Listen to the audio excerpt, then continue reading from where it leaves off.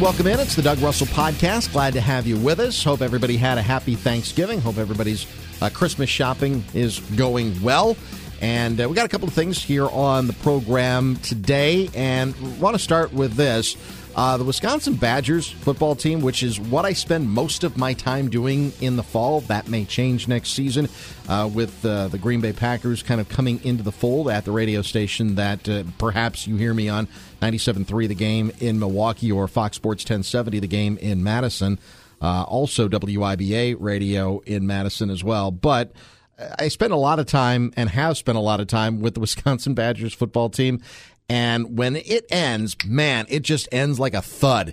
And I think a lot of us kind of assumed that we're on the beat, that we would be preparing for the Big Ten championship game in Indianapolis. That did not happen. The Badgers' winning streak comes to an end at 7, and they didn't play very well against Minnesota in a lot of different areas. And when that happens, again, football is a very unforgiving sport, unlike some of the other sports like baseball or basketball, where you've got these 7-game series or 5-game series in the case of the first round of the playoffs in baseball in the divisional series, and that's where the Brewers lost this season.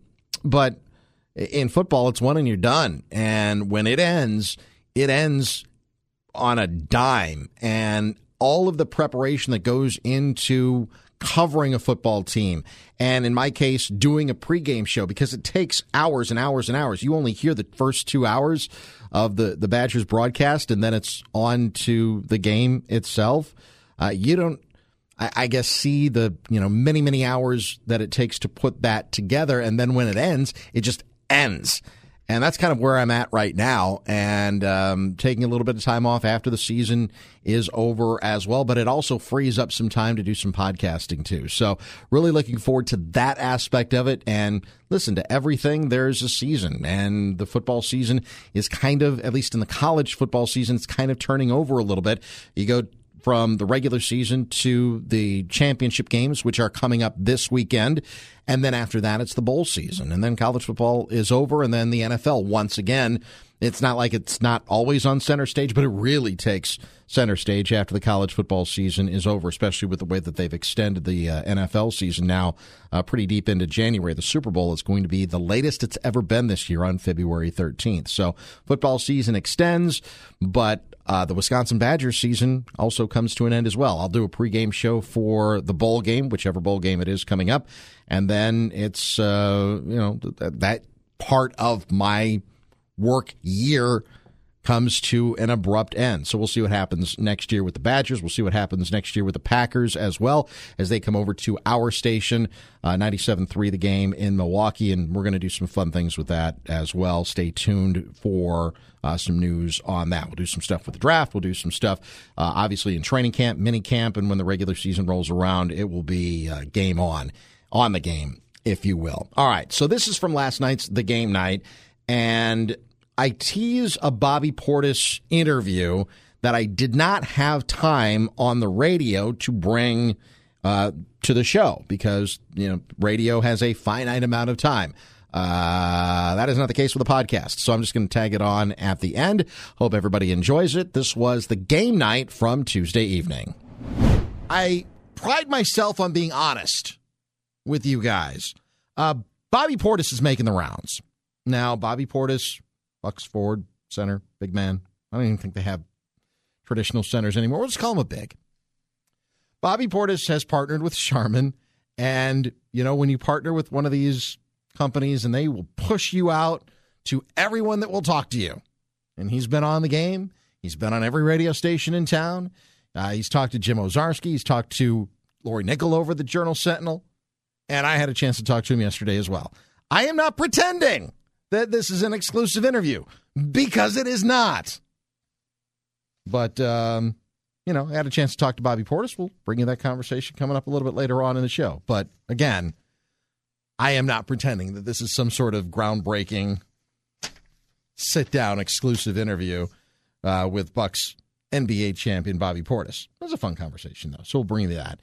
Coming up live in about 15 minutes, Bucks writer from the Milwaukee Journal-Sentinel, Jim Owczarski. He will join us, our Green and Cream insider, so we'll look forward to that. I wanted to start the show with this because, again, it has been a minute since we've had the game night here on the air. And I don't think we've had a show since the massacre in Waukesha, where that career criminal decided that he was going to plow over 40 people and kill 6 of them in my hometown of Waukesha. I know a lot of people, myself included, have kind of struggled to understand the why in all of this. But here's just something to honor one of the victims, the youngest victim, 8-year-old Jackson Sparks. He loved baseball. He was a member of the Waukesha Blazers. They have been around forever as one of the local traveling baseball teams. And when I say traveling, I mean, I think the furthest at least when I was a kid, the furthest we went was lacrosse, and that was for one tournament every summer. The rest of it was we were based in Waukesha, and you go to New Berlin, for example, or Brookfield, for example. That was our, I'm using air quotes, traveling league. But that's what the Waukesha Blazers are. They've been around forever, and 8-year-old Jackson Sparks was a member of the Waukesha Blazers. And his mom has made a request that because Jackson loved baseball so much, that kids coming to Jackson's funeral honor him by wearing a baseball jersey. So then Todd Ahrens, who I have quoted as I've pushed this out on social media, said, let's make this go nationwide. Hopefully my media buddies can run with this too. Share, share, share. And he tags a bunch of people, and he didn't share, he didn't tag me in it. Okay, that's fine. But I've been sharing it to anybody and everyone who will listen, and some people who probably won't. Hell, I tweeted it to Taylor Swift. You know, why not? You get a retweet from her, and you get like 40,000 or 40 million Swifties around the world wearing a jersey on Friday to honor an 8-year-old boy. This is just something to kind of show our solidarity.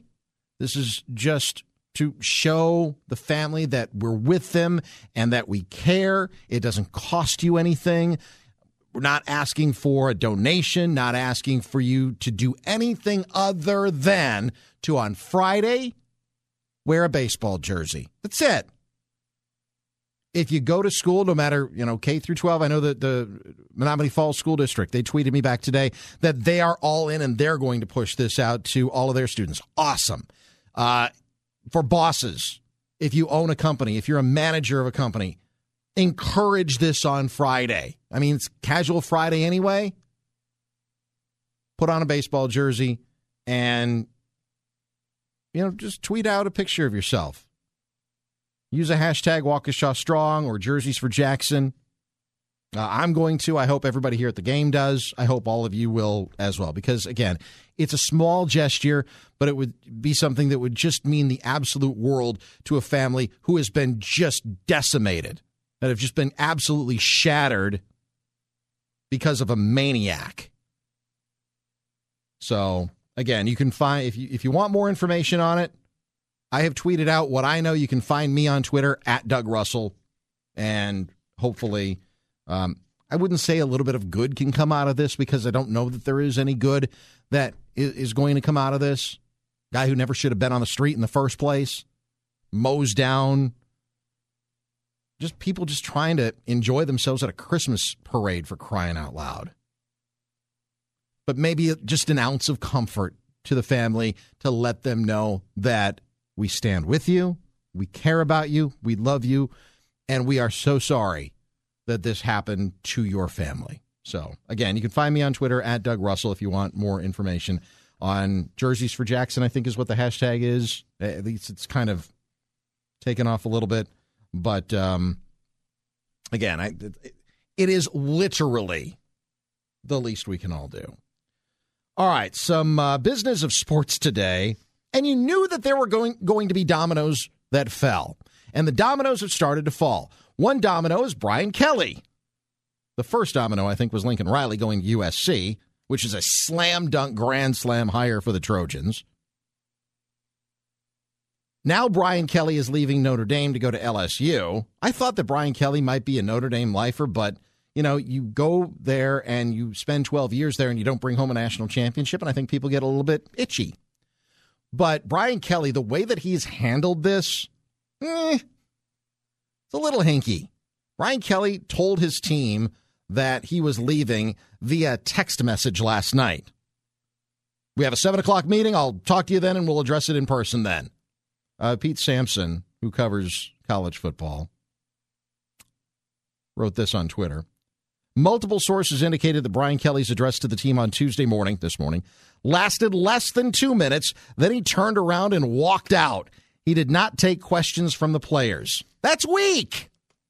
I know in this day and age of college coaches Lincoln Riley did it to Oklahoma.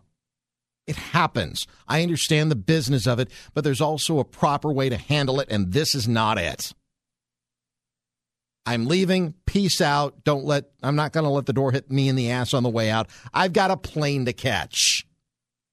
I thought that was weak and pretty typical of Brian Kelly. And you can do a deep dive on Brian Kelly and his time at Central Michigan to understand just exactly what kind of person we're dealing with here. And when Matt LaFleur and Robert Saleh were on Brian Kelly's staff at Central Michigan, and they were, again, air quotes, I know it's an audio medium, I apologize, air quotes, invited to a party, they thought they were invited to the party. No, they were invited to work the party parking cars. And Saleh and LaFleur, obviously both now head coaches in the NFL, promised to each other at that time, if we ever get into a position where we're a head coach somewhere, we're not going to treat people that way, and they haven't. So, good for them. So, there will be more chips that will fall, because as 2 high-profile openings have been filled, it's only created 2 more. Oklahoma is a great job in college football. Notre Dame is a great job in college football. And, nothing's been solved yet. I guess it has for LSU if they think that Brian Kelly's the right guy, and certainly I think that Lincoln Riley's going to be the right guy for the USC Trojans. But what does that leave for Oklahoma? I don't know. Bob Stoops for now. For Notre Dame, if you're Jack Swarbuck, their athletic director, you're going to need to try to make a splash. All right, Aaron Rodgers met not the media, but Pat McAfee and A.J. Hawk today. Tuesdays with Aaron Rodgers, a usual feature on the Pat McAfee radio show on Sirius XM. They also stream it live on YouTube. Got a couple of highlights, as we do each and every Tuesday night when we have a show to bring to you. Aaron Rodgers today was asked by his former teammate, A.J. Hawk. Well, I guess the question that everybody's sort of centering on right now. So how's the toe feel, though? Like, as the game went, did it feel like you thought it would? You looked early like you were bouncing around. We obviously know you want me to get to your touchdown run and everything. I don't know if that was – it didn't look like a designed read. It looked like you were pulling that, and that was – you were becoming a solo soldier, as one of your old coaches used to say, and it worked out. So credit to you. But later it looked like you may be limping a little bit. Did whatever they juiced you up with wear off a little bit? It would definitely wear it off a little bit. I also got stepped on at one point, which I'd be foot stomping you all day if I was playing against you. Yeah, that seems like that we do know what's hurt and how it's hurt. I guess the other team could do that, right? That's a target. I don't know. You and Brady Papinga are pretty good at clotheslining people, but I don't remember a lot of foot stomps you did besides, your other antics on the field, flipping people off and the back kids the way you did. But overall, as compared this Monday to the last Monday, I definitely felt better, and same with this Tuesday to last Tuesday. So, I'll just keep getting treatment.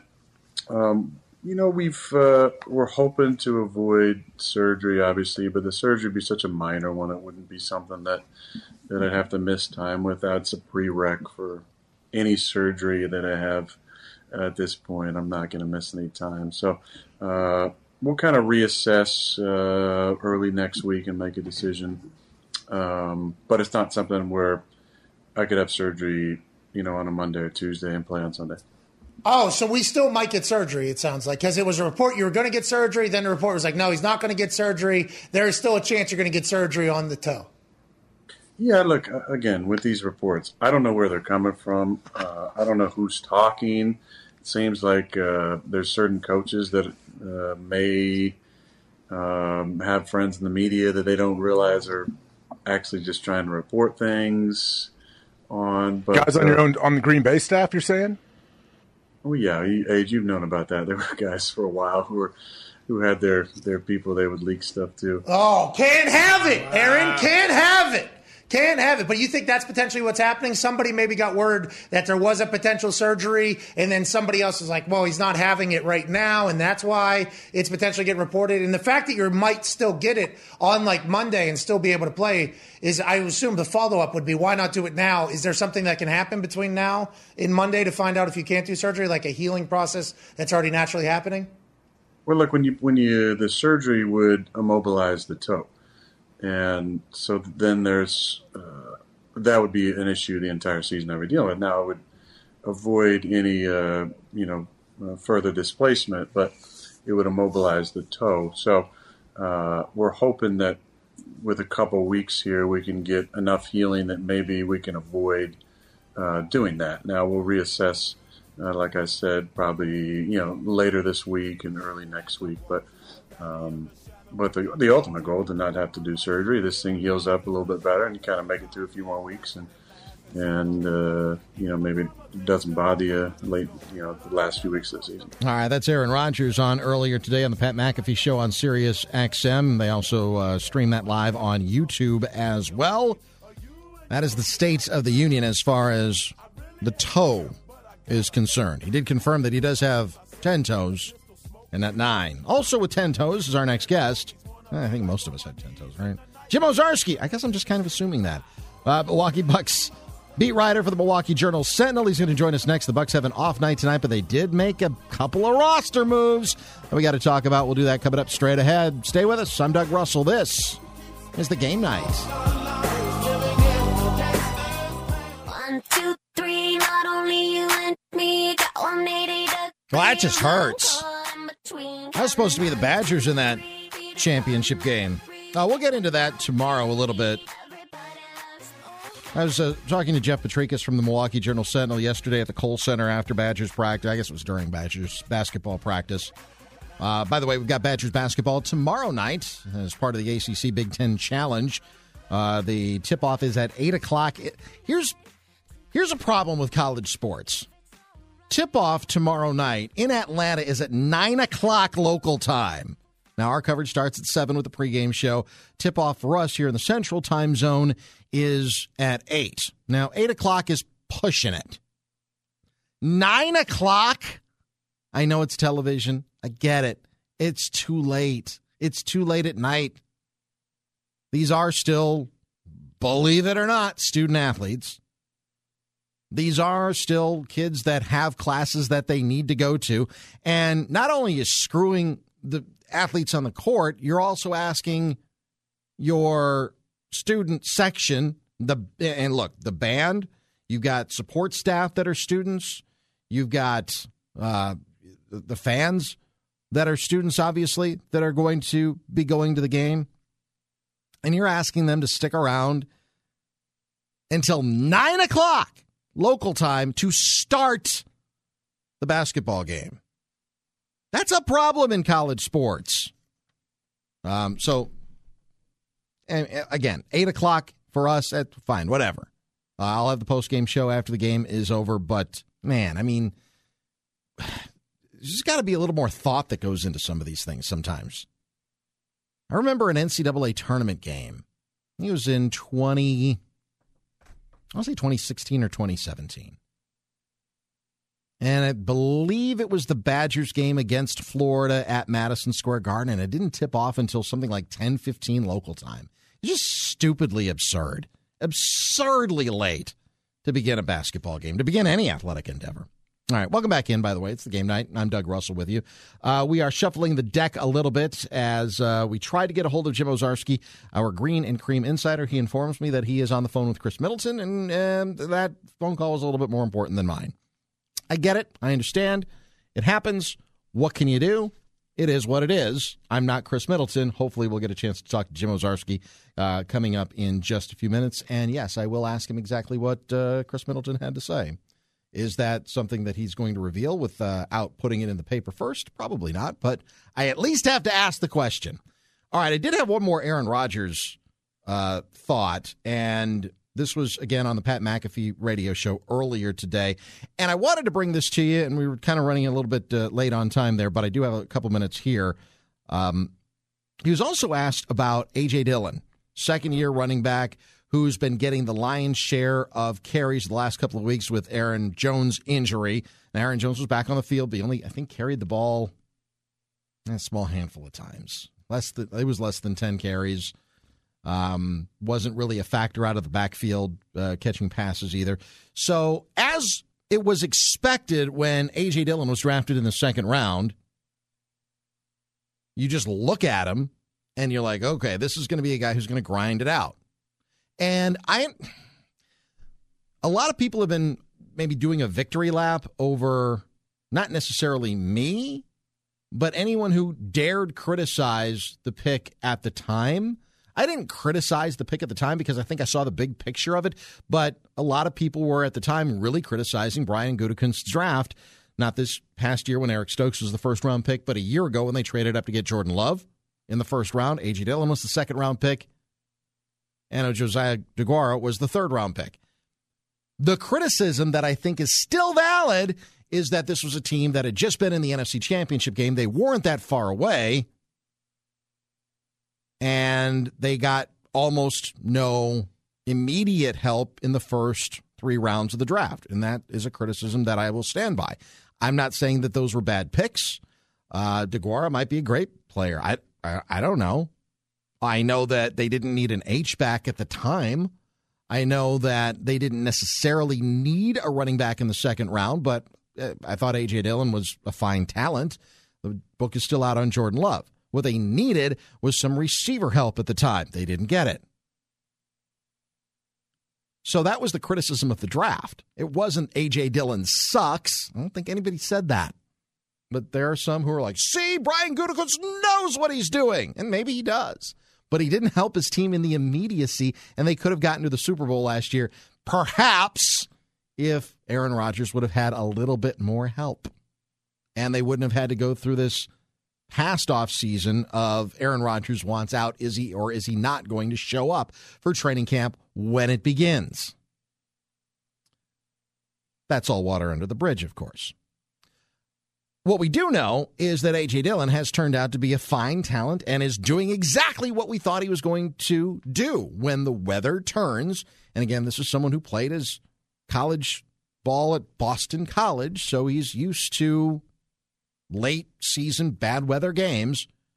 You're going to be able to give it to this kid, and he's going to be able to grind out the clock, grind out some yards for you, and he has. He's done everything that we thought that he was going to do when he was drafted. It just took a year later than perhaps many of us thought that it was going to take for a second-round pick. Because in the first couple of rounds in an NFL draft, you want to get immediate help, and the Packers did not. But they did get someone who right now, certainly after listening to this, you know he's got the trust of the quarterback. AJ, though, man, what a great kid. He is. He's, again, you know, the off-the-field stuff is very settled. He's engaged. He's, he worked really hard, I think, on the mental part this offseason. And then the physical part has been just really fun to watch. Him running behind his pads and using his weight. You know, he had a run late in the game. He had a nice cut in the hole, and then it's him at 24. And it wasn't like he even had a huge lead up. He just, and I'm in the background going, yeah, it was one of those awesome moments to watch. But the thing I love the most is his personality coming out in the games and him, cracking jokes in the shotgun. You love it, or him, trying to mess with me from time to time, out on the field. I enjoy that. It's fun seeing his personality come out. He's a really, really good-hearted guy, and he's done a great job for us. He really has. He really has played well for us and been very consistent in the passing game. I was talking, we were watching the film yesterday, and I mentioned to Maddie, we were watching a play where had kind of a full field read, and I threw it out in the flat to him, and he's got like 6 yards of separation, 2nd and 7. And he makes the first guy miss. And then he just lowers his head and gets, and splits 2 guys and gets 8 yards on his first down. And it's kind of a throwaway play if you're watching on TV. Oh, he just threw a flat route and a guy, ran into some people.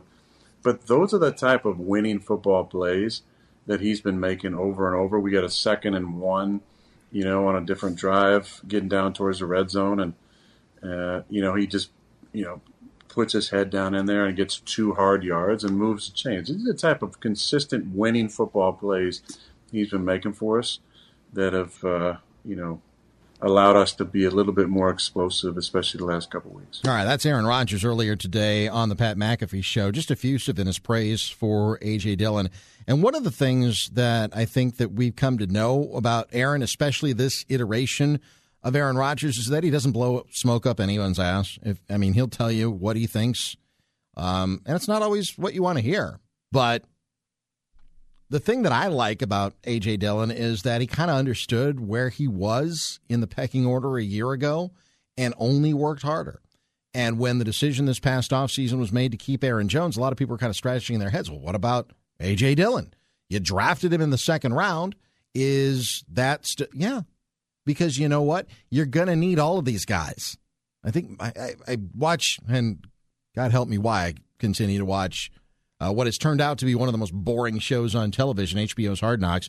But Mike McCarthy, the first episode of Hard Knocks this past year is, and it kind of crystallized it, for me anyway, he said, when I was the head coach of the only world championship team that I've ever been a part of, we used 70 players. I mean, it's not just the 53. And when guys go down, other guys have to step up. And look at this season. Look at how many guys have had to step up.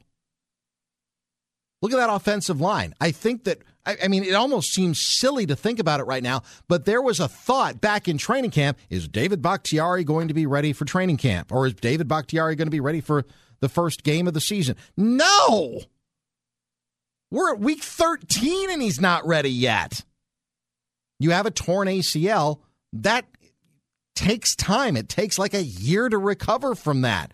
That sucks, but it's part of the game. And he had a setback, which sucks, but it happens sometimes. I had knee surgery 6 years ago. It was just a torn meniscus, and I was supposed to be up and walking around after, 2 days, and I wasn't. I had complications. I had a clot. I had some other crap that was in there that needed to be cleaned out. It happens.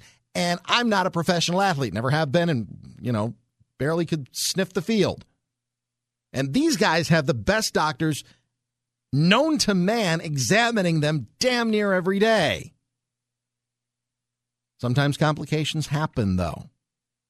And so it was the next man up, and that next man up for the Packers was Elton Jenkins. And Elton Jenkins, maybe, possibly, arguably, and stay with me on this, he might be the most important player on that offensive line. I don't know that he's a better left tackle than David Bakhtiari, but I don't know that anybody, when healthy, is a better left tackle in the NFL right now than David Bakhtiari. He was an All-Pro last season for a reason. He got that massive contract extension last year for a reason. Elton Jenkins, though, he's a high draft pick. He's somebody, though, who can not only play left tackle, but he can play right guard. He can play left guard. He can play center. He's the Swiss Army knife. You want him starting, but you also maybe want him starting at right guard as opposed to left tackle. But he can play left tackle, and he was playing an incredible left tackle. And then he tore his ACL. Again, it's part of the game. It happens. It sucks. Next man up. Who's the next man? It's Josh Nijman. You know whose name you didn't hear at all on Sunday? At all? Was Josh Nijman. Because that's what you need from an offensive lineman. You don't want these guys being mentioned by the announcers because it usually means that they had like a holding penalty or they turnstiled their defensive end and Aaron Rodgers is laying on his back. Next man up. That's what the Packers have been really great at this year. And Adam Stenavich, the offensive line coach, deserves a ton of credit for that. Speaking of football, I know we're going to get more into the Badgers and the sudden end of their, I guess it shouldn't have been a sudden end of the regular season. There was no guarantee that they were going to the Big Ten championship game, and they're not. But this was a team that started out 1-3 on the year. and they didn't really do anything well. They didn't run the ball particularly well, didn't pass the ball particularly well. The defense, which was supposed to be incredible coming into the season, they were giving up big chunk plays. Graham Mertz turned into a pick-six machine. But then they got it together as the offensive line started to gel, as the offense, was starting to, all right, what's our identity? It's running the ball behind this massive offensive line, and they were playing well, and the defense was feeding off of that, and the defense was having a world-class season. I think the Badgers just ran out of gas. Is that an excuse? No. I think they played like garbage yesterday. And this goes back to what I was talking about with Jeff Petrikis yesterday at the Kohl Center about the Badgers football team. Getting back to that conversation. I know circuitously, so I apologize for that. And I was just asking him his opinion about the Badgers football team. Is they played like, it's a word that the last three letters are what baseball players try to do when they get up to bat. They played like poo, basically. And they did. They played like garbage. They were a hot mess from start to finish. I've got my own thoughts about the targeting call. I thought it was, by the letter of the law, should Colin Wilder have been thrown out of the game? Yeah, but no. There was no intent there. Different conversation. They just weren't the same team. But the entire body of work has been noticed. The all Big Ten defensive teams named for 2021 from Wisconsin, Leo Chenal, Jack Sanborn, first team all Big Ten. Leo Chenal named linebacker of the year in the Big Ten Conference. Keanu Benton, nose tackle, second team all Big Ten. Matt Henningsen and Caesar Williams named to the third team as well. And here are your honorable mentions. Literally everybody else. Honorable mention, Noah Burks, Nick Herbig, Van Hicks, Isaiah Mullins, Scott Nelson, Colin Wilder. You know what that means? It means that all 11 defensive starters were honored by the Big Ten Conference for their season. That doesn't happen. There's a limited number of spots even the honorable mentions can get. All 11 were named. Yeah, you can say Chanel and Sanborn first team, absolutely. The inside linebacking play this year for Wisconsin was unbelievable, and they earned it. Keanu Benton was amazing this year as well. But everybody, every starter got honored by the Big Ten Conference for their incredible play this year. That's unheard of. All right, so here's what we're going to do. I've been in contact now with Jim Owczarski from the Milwaukee Journal-Sentinel. He has concluded his conversation with Chris Middleton. We are going to put off our Bobby Portis conversation until tomorrow night's show. Why? Because you've heard Bobby Portis today if you've been listening to the game or literally any other radio station in town, so I'm going to shelve it until tomorrow. And we're going to talk to Jim Owczarski live here on the game night coming up straight ahead. And look, this is a team that made a couple of moves, and they're not standing pat, and I think that that's probably proper for this team right now because they've been so banged up. They haven't had Brook Lopez since opening night, so now Boogie Cousins comes in. Hopefully he can shore up that front court a little bit, but we'll talk to Jim Owczarski about it coming up straight ahead. Stay with us. I'm Doug Russell. This is the Game Night. I'm here to answer your call. I know that I shouldn't have had you wait.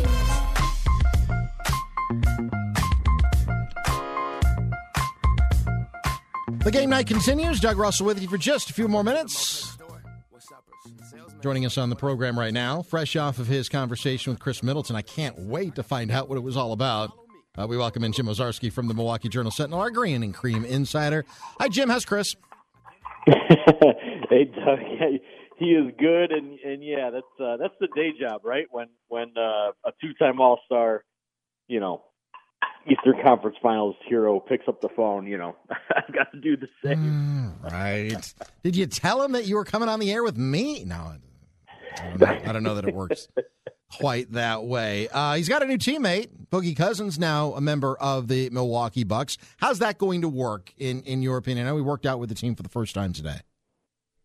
Yeah, I think that it'll be interesting to see if his three-point shot is what, Drew Holiday remembers it being. Right before he tore that Achilles, his last All-Star season, which was back in, 2018, he was like a 36-37% three-point shooter, which is, the kind of thing the Bucks need from their bigs. he's had a lot of injuries since then. And so we'll see if that works. He's not a big shot blocker like Brook Lopez, but he's a very good defensive rebounder. So on paper, it looks like it fits. He's been a backup really, Doug, since that Achilles injury. Everywhere he's gone to a degree. I mean, he's been on the bench maybe half the time, but only playing about 20 minutes a game. And I think that's maybe the top end of what maybe the Bucks expect.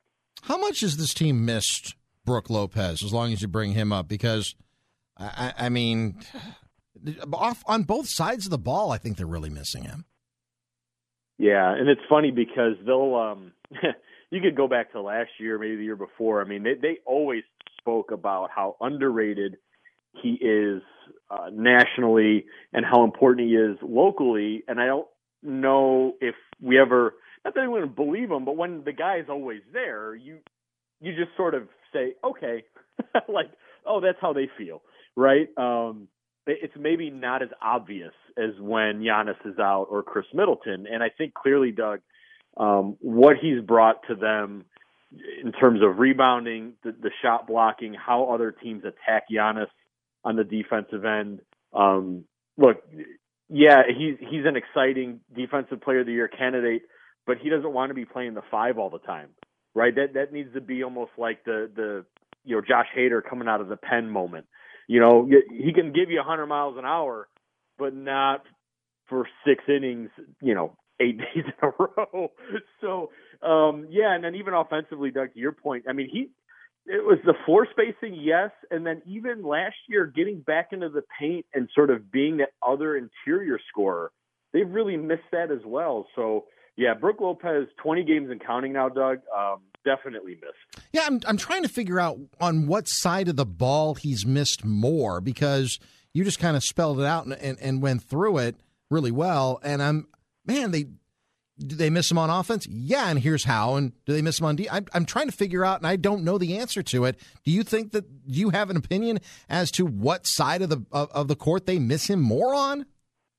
Yeah, it's funny. I mean, if you're the head coach, you're saying it's defense. Well, yeah, but that's coach speak. Although in this instance, I think now that Chris Middleton's back, I think it is the defensive side of the ball. I think it is fair to say the fact that Jrue Holiday missed, 5 games, Bobby Portis missed 5 games, Chris Middleton missed 8 games. To me, they missed his offense when they were a below 500 team.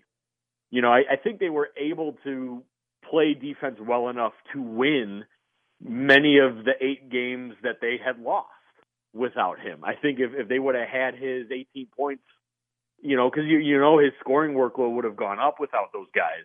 And he's, he had been a 20-point a game scorer. I mean, he's a legit dude, and they, Doug, I think they missed him more there. I think now that everyone's back, we'll maybe see more of the defensive things. Because Boogie Cousins, I don't know what he is defensively. He's not Brook Lopez. Mm-hmm. And we'll see probably still where that affects, the Bucks going forward. Jim Owczarski from the Milwaukee Journal-Sentinel, our green and cream insider. He covers the Milwaukee Bucks for that fine establishment. The Bucks making another move as well, signing Javonte Smart to a 2-way deal, and they've waived Justin Robinson. How much of an impact can Smart have on this team? Well, it's funny because generally, Doug, we're not talking about 2 ways, and I would say, hey, the only way we talk about this is if so many things go terribly wrong. Well, Justin Robinson, I mean, they've already done that. I mean, Justin Robinson played 20 minutes a game at one point in a stretch. So we can't just say this is just a thing that no one's going to care about because, look, these guys have been hurt, and who knows, maybe he does have to play. He's bigger. I mean, Justin Robinson, was maybe generously listed 6 feet, 5'11". Javonte Smith is 6'4". So you're going back to sort of that bigger athletic wing. And I think if is asked to play actual minutes like Justin Robinson was, he might be more of a defensive complement. I think Robinson was a little kind of taken advantage of sometimes. Offensively, we'll just have to see. Obviously, a guy like that, if he's on the court, would be the 5th option. So it's hard to say where you would fit in. But I would think with the Bucks going back to sort of the bigger guard in this instance, there would be more of a lean on defense if he is called into action. You wrote about Giannis and how he's gradually taken fewer shots close to the rim. He's becoming a more effective scorer elsewhere. And I thought that when you get, and I think we see this with quarterbacks a lot that come into the NFL, and you covered the NFL for a long time, you get, well, I don't know if Lamar Jackson's a very good, because I think Jackson's still a great player, but sometimes maybe Cam Newton, he was a player who was so effective with his legs. And then after you get beat up by these linebackers year after year after year after year, it takes a toll. No matter what quarterback you are, if you're a running and passing quarterback, you get brutalized in the NFL because it's a brutal sport. Basketball is far more of a contact sport than people give it credit for. And maybe Giannis's body is responding a little bit more to a different type of workload that you wrote about. Yeah, I think it's something that it's funny because when I asked him about it, he goes, "Well, tell me how I look different, how my game looks different from a few years ago." And it was frankly, I'm like, yeah, well, I mean, you still shoot. I'm paraphrasing my response, but it was like you still shoot like 75% around the rim. However, you're not doing it as often. But you're almost at the same offensive efficiency numbers this year as he was when he was winning MVP and when he was at the rim all the time. And he's like, yeah, I agree with you. It's changing his game, adding to his game.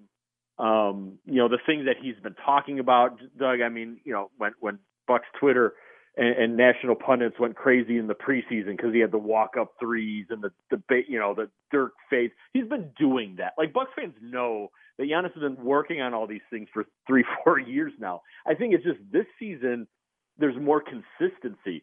He's making, 40+% of those mid-range jumpers, of those 11 to 14 feet.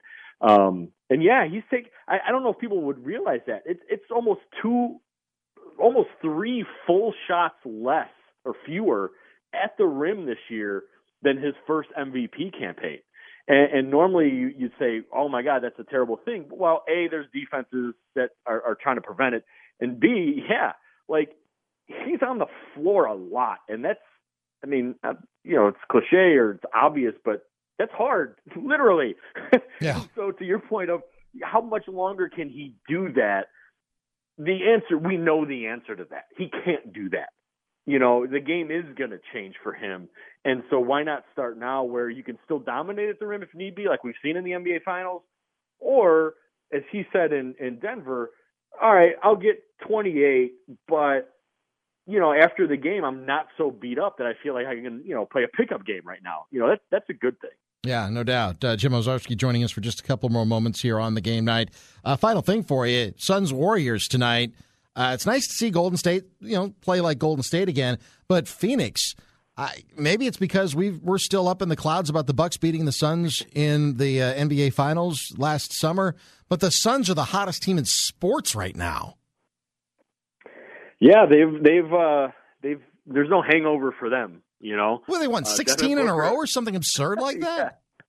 Yeah. Devin Booker, no Olympic jet lag for him. I mean, he is a little younger than the Bucks players. Yeah, they're clearly just on a level right now. We'll see how that goes. Golden State has come back. These are two teams in the West, Doug, that I felt, the Suns would still be there, and I did think the Warriors were going to kind of make their way back up once Steph was totally healthy and Draymond's healthy, and obviously the Milwaukee kid, Poole, has been fantastic for them. I mean, that's how these things happen for a team like Golden State. So yeah, the Phoenix is the real deal. They're good.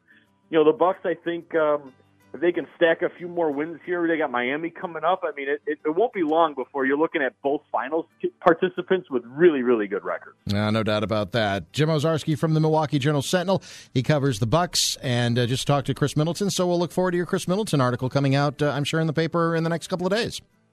Yeah, sounds good. Thanks, Doug. Thanks, Jim. There he goes, Jim Owczarski from the Journal-Sentinel as we close up shop here on the game night. Again, we'll hear from Bobby Portis coming up on tomorrow's show. Didn't have time for the Bobby Portis interview. Again, radio, finite amount of time.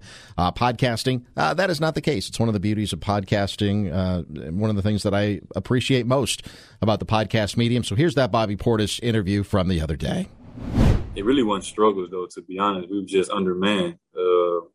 to us, we never was worried about us losing and none of that because, we had a veteran-led team. We've been there before. We know what it feels like to get there.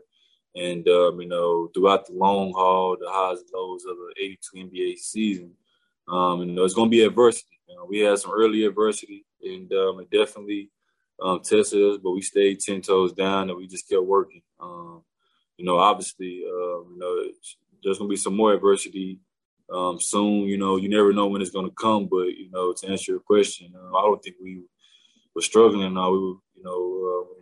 We just had guys out. What has the last year meant to you personally, professionally, your career, how Milwaukee has embraced you? How do you characterize the last year of your life? It's been fun, man. Just being able to impact winning, being able to be in a winning culture. That's the biggest thing. This is my 7th season now, and this is like God forbid anything happens. This will be my 3rd time making the playoffs. So, we are a veteran team, and it's fun coming in playing with this group of guys, man. We have a lot of unselfish guys. We have a lot of selfless guys. But speaking on just in general about myself, it took a lot to get here, man, to get to this point in my career where I finally then got comfortable in a situation where I have a defined role. I know what I can do to help the team, and it's expected on a night-to-night basis. So, being able to be on this team that has championship aspirations is great. That's why I picked to come here, and that's why I picked to stay here. As far as the fans and how they've embraced you, you've become a fan favorite in a very short amount of time. Did you ever think that was going to be something that happened to you in your career, having just an entire city embrace you the way that Milwaukee has? I just go out there and just try to be, the best Bobby Portis I can be. I never tried to win over any fans, never tried to do any of that. I just go out there and just try to play as hard as I can for the name on the front of the jersey. And just let the dominoes fall how they fall, man. I trust my work. I worked extremely hard.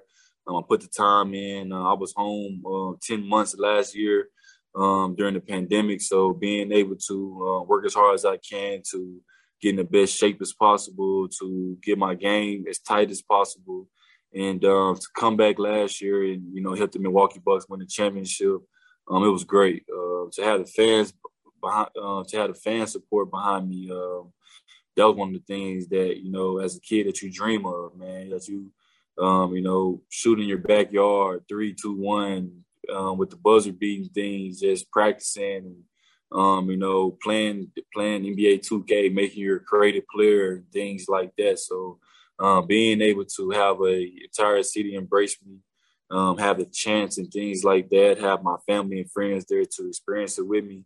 It's one of those things that, it's a lifelong memory that, I'll have for, a lifetime. A lot of memories certainly have been made over the last several months.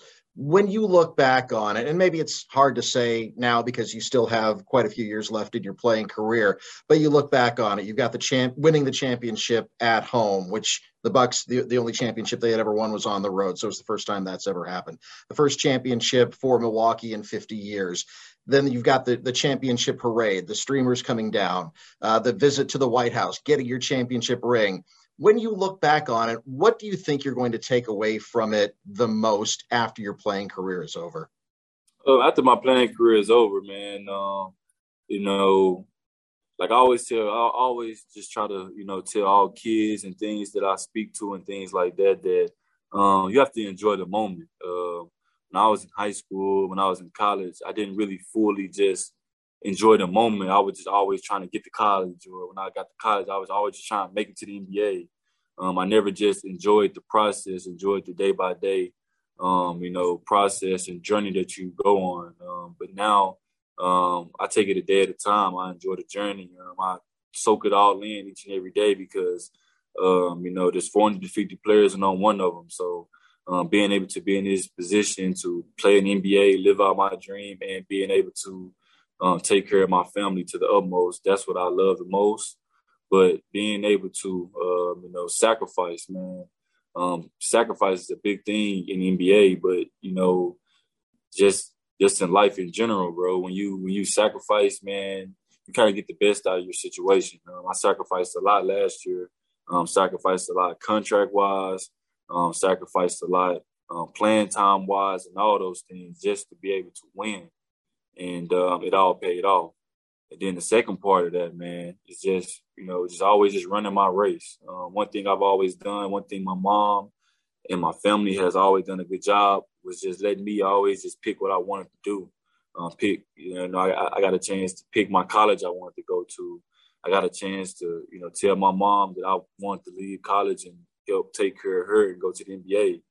I got a chance to get drafted in the NBA. I got a chance to, I turned out a lot of money a lot of times to come to the Bucks to help the Bucks win. There were some things said and this and that, like, why did I do that? But at the same time, I want everybody just to run their race and just, you can't worry about what this guy has going on, how much money this guy's made. He's won this and that.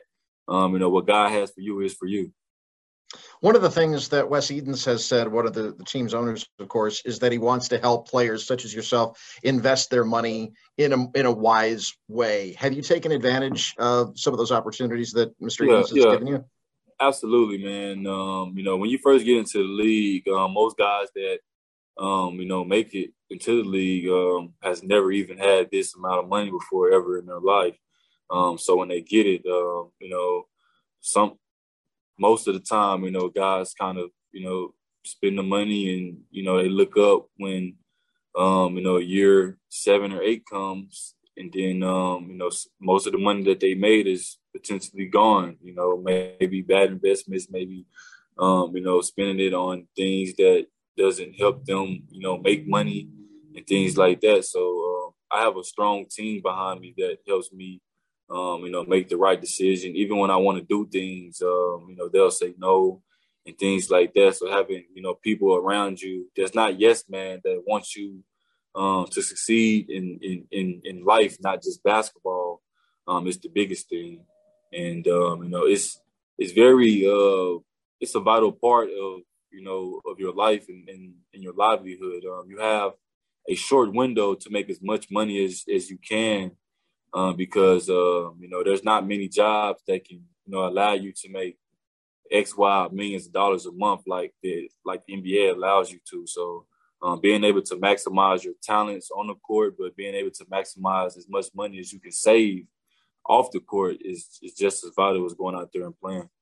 And it also opens up some opportunities for you as well. As I understand it, you're partnering with Charmin right now. Tell us about these endless rolls of toilet paper, because, hey, listen, it's something we all need. We're all going to need. And when the pandemic happened, I think a lot of people were trying to, shove as much as they possibly could in their basement. But it is important that people, take care of themselves. Man, for sure, man. So fun fact, man, I played basketball my 5th season in the NBA for the New York Knicks, and it was like the epicenter of the pandemic, man. It was very crazy out there. It was like a ghost town. You can hear a pin drop when you go outside. There was nobody outside. When I went to the store to try to buy some groceries and get some toilet paper and things like that, there wasn't any in there. You couldn't find it nowhere. You couldn't get any of that. So I had to fly home to Arkansas and stay with my mom like the next couple months out of the year in 2020. But this partnership and deal, man, came just, out of the blue, for real, man. Just being able to partner with them is great, man. They have the forever roll, and it's vital, man. Having toilet paper is one of those things that's essential. And they have a forever roll, and our team's on a roll right now too, man. We won 7 straight games, so I think it's a match made in heaven. Definitely. Well, how big is the forever roll? I mean, what are we talking about here? It's the biggest of tire, man. It's the biggest of tire, man. So, yeah, it's the biggest of tire, man. I swear, man. So being able to have that amount of tissue in your house or wherever it is, your business or your establishment, is vital, man. So you can have that, put that one thing in there, and like you just keep it rolling as long as it rolls. Yeah, it'll be, if it's as big as a tire, it'll last for a while. Final thing for you is we're joined by Bobby Portis here on the game night. I asked this of everyone who's won a championship or a gold medal or an Olympian like that. Where do you keep the ring? Do you ever wear it? What are you doing with it since you got it? So I've actually only worn it twice. I wore it on opening night when I received it, and I wore it to the White House when we went to the White House to meet the president and take pictures and get shown around and see all the historic things that the White House has to offer. But I keep it in my safe. I keep it in a safe. Probably wise. Yeah, just in case anything happens, you just never know, right now. So just being able to have it put up and, just one of those things that when I'm 50 years old, the old and not playing basketball Bobby Portis, that's one of those things that I can look back on and say, like, that I did something cool and I did something special, and one of those memories that I can look up on YouTube or whatever, social platform that they have 20 years from now. I'll be able to look it up on there and watch myself again and see that, we really did that. Bucks big man Bobby Portis, who, again, he's been making the rounds. So I don't pretend that this was some sort of exclusive interview, but I did want to bring it to you here on the Doug Russell Podcast nevertheless. Hope everybody has a great weekend, and we will talk to you next week right here on the show. And if you ever want to hit us up on our socials, please feel free to do so. I've got to do some social media management over there, so if it doesn't look as fresh as it has in the past, that's my fault. And I'm going to go back and start doing the other part of the podcasting that I've been neglecting while Badgers football season was going on as well. So hit us up on our socials if you'd like. You can find us Doug Russell Pod on Instagram and on Twitter. You can email us DougRussellPod@gmail.com. And you can find all of our back shows. If you would like to go back into the catalog, we would invite you to do so at www.DougRussellPod.com. Have a great weekend. I think I said that once before, but I'll reiterate it again. And we'll talk to you soon right here on the Doug Russell Podcast.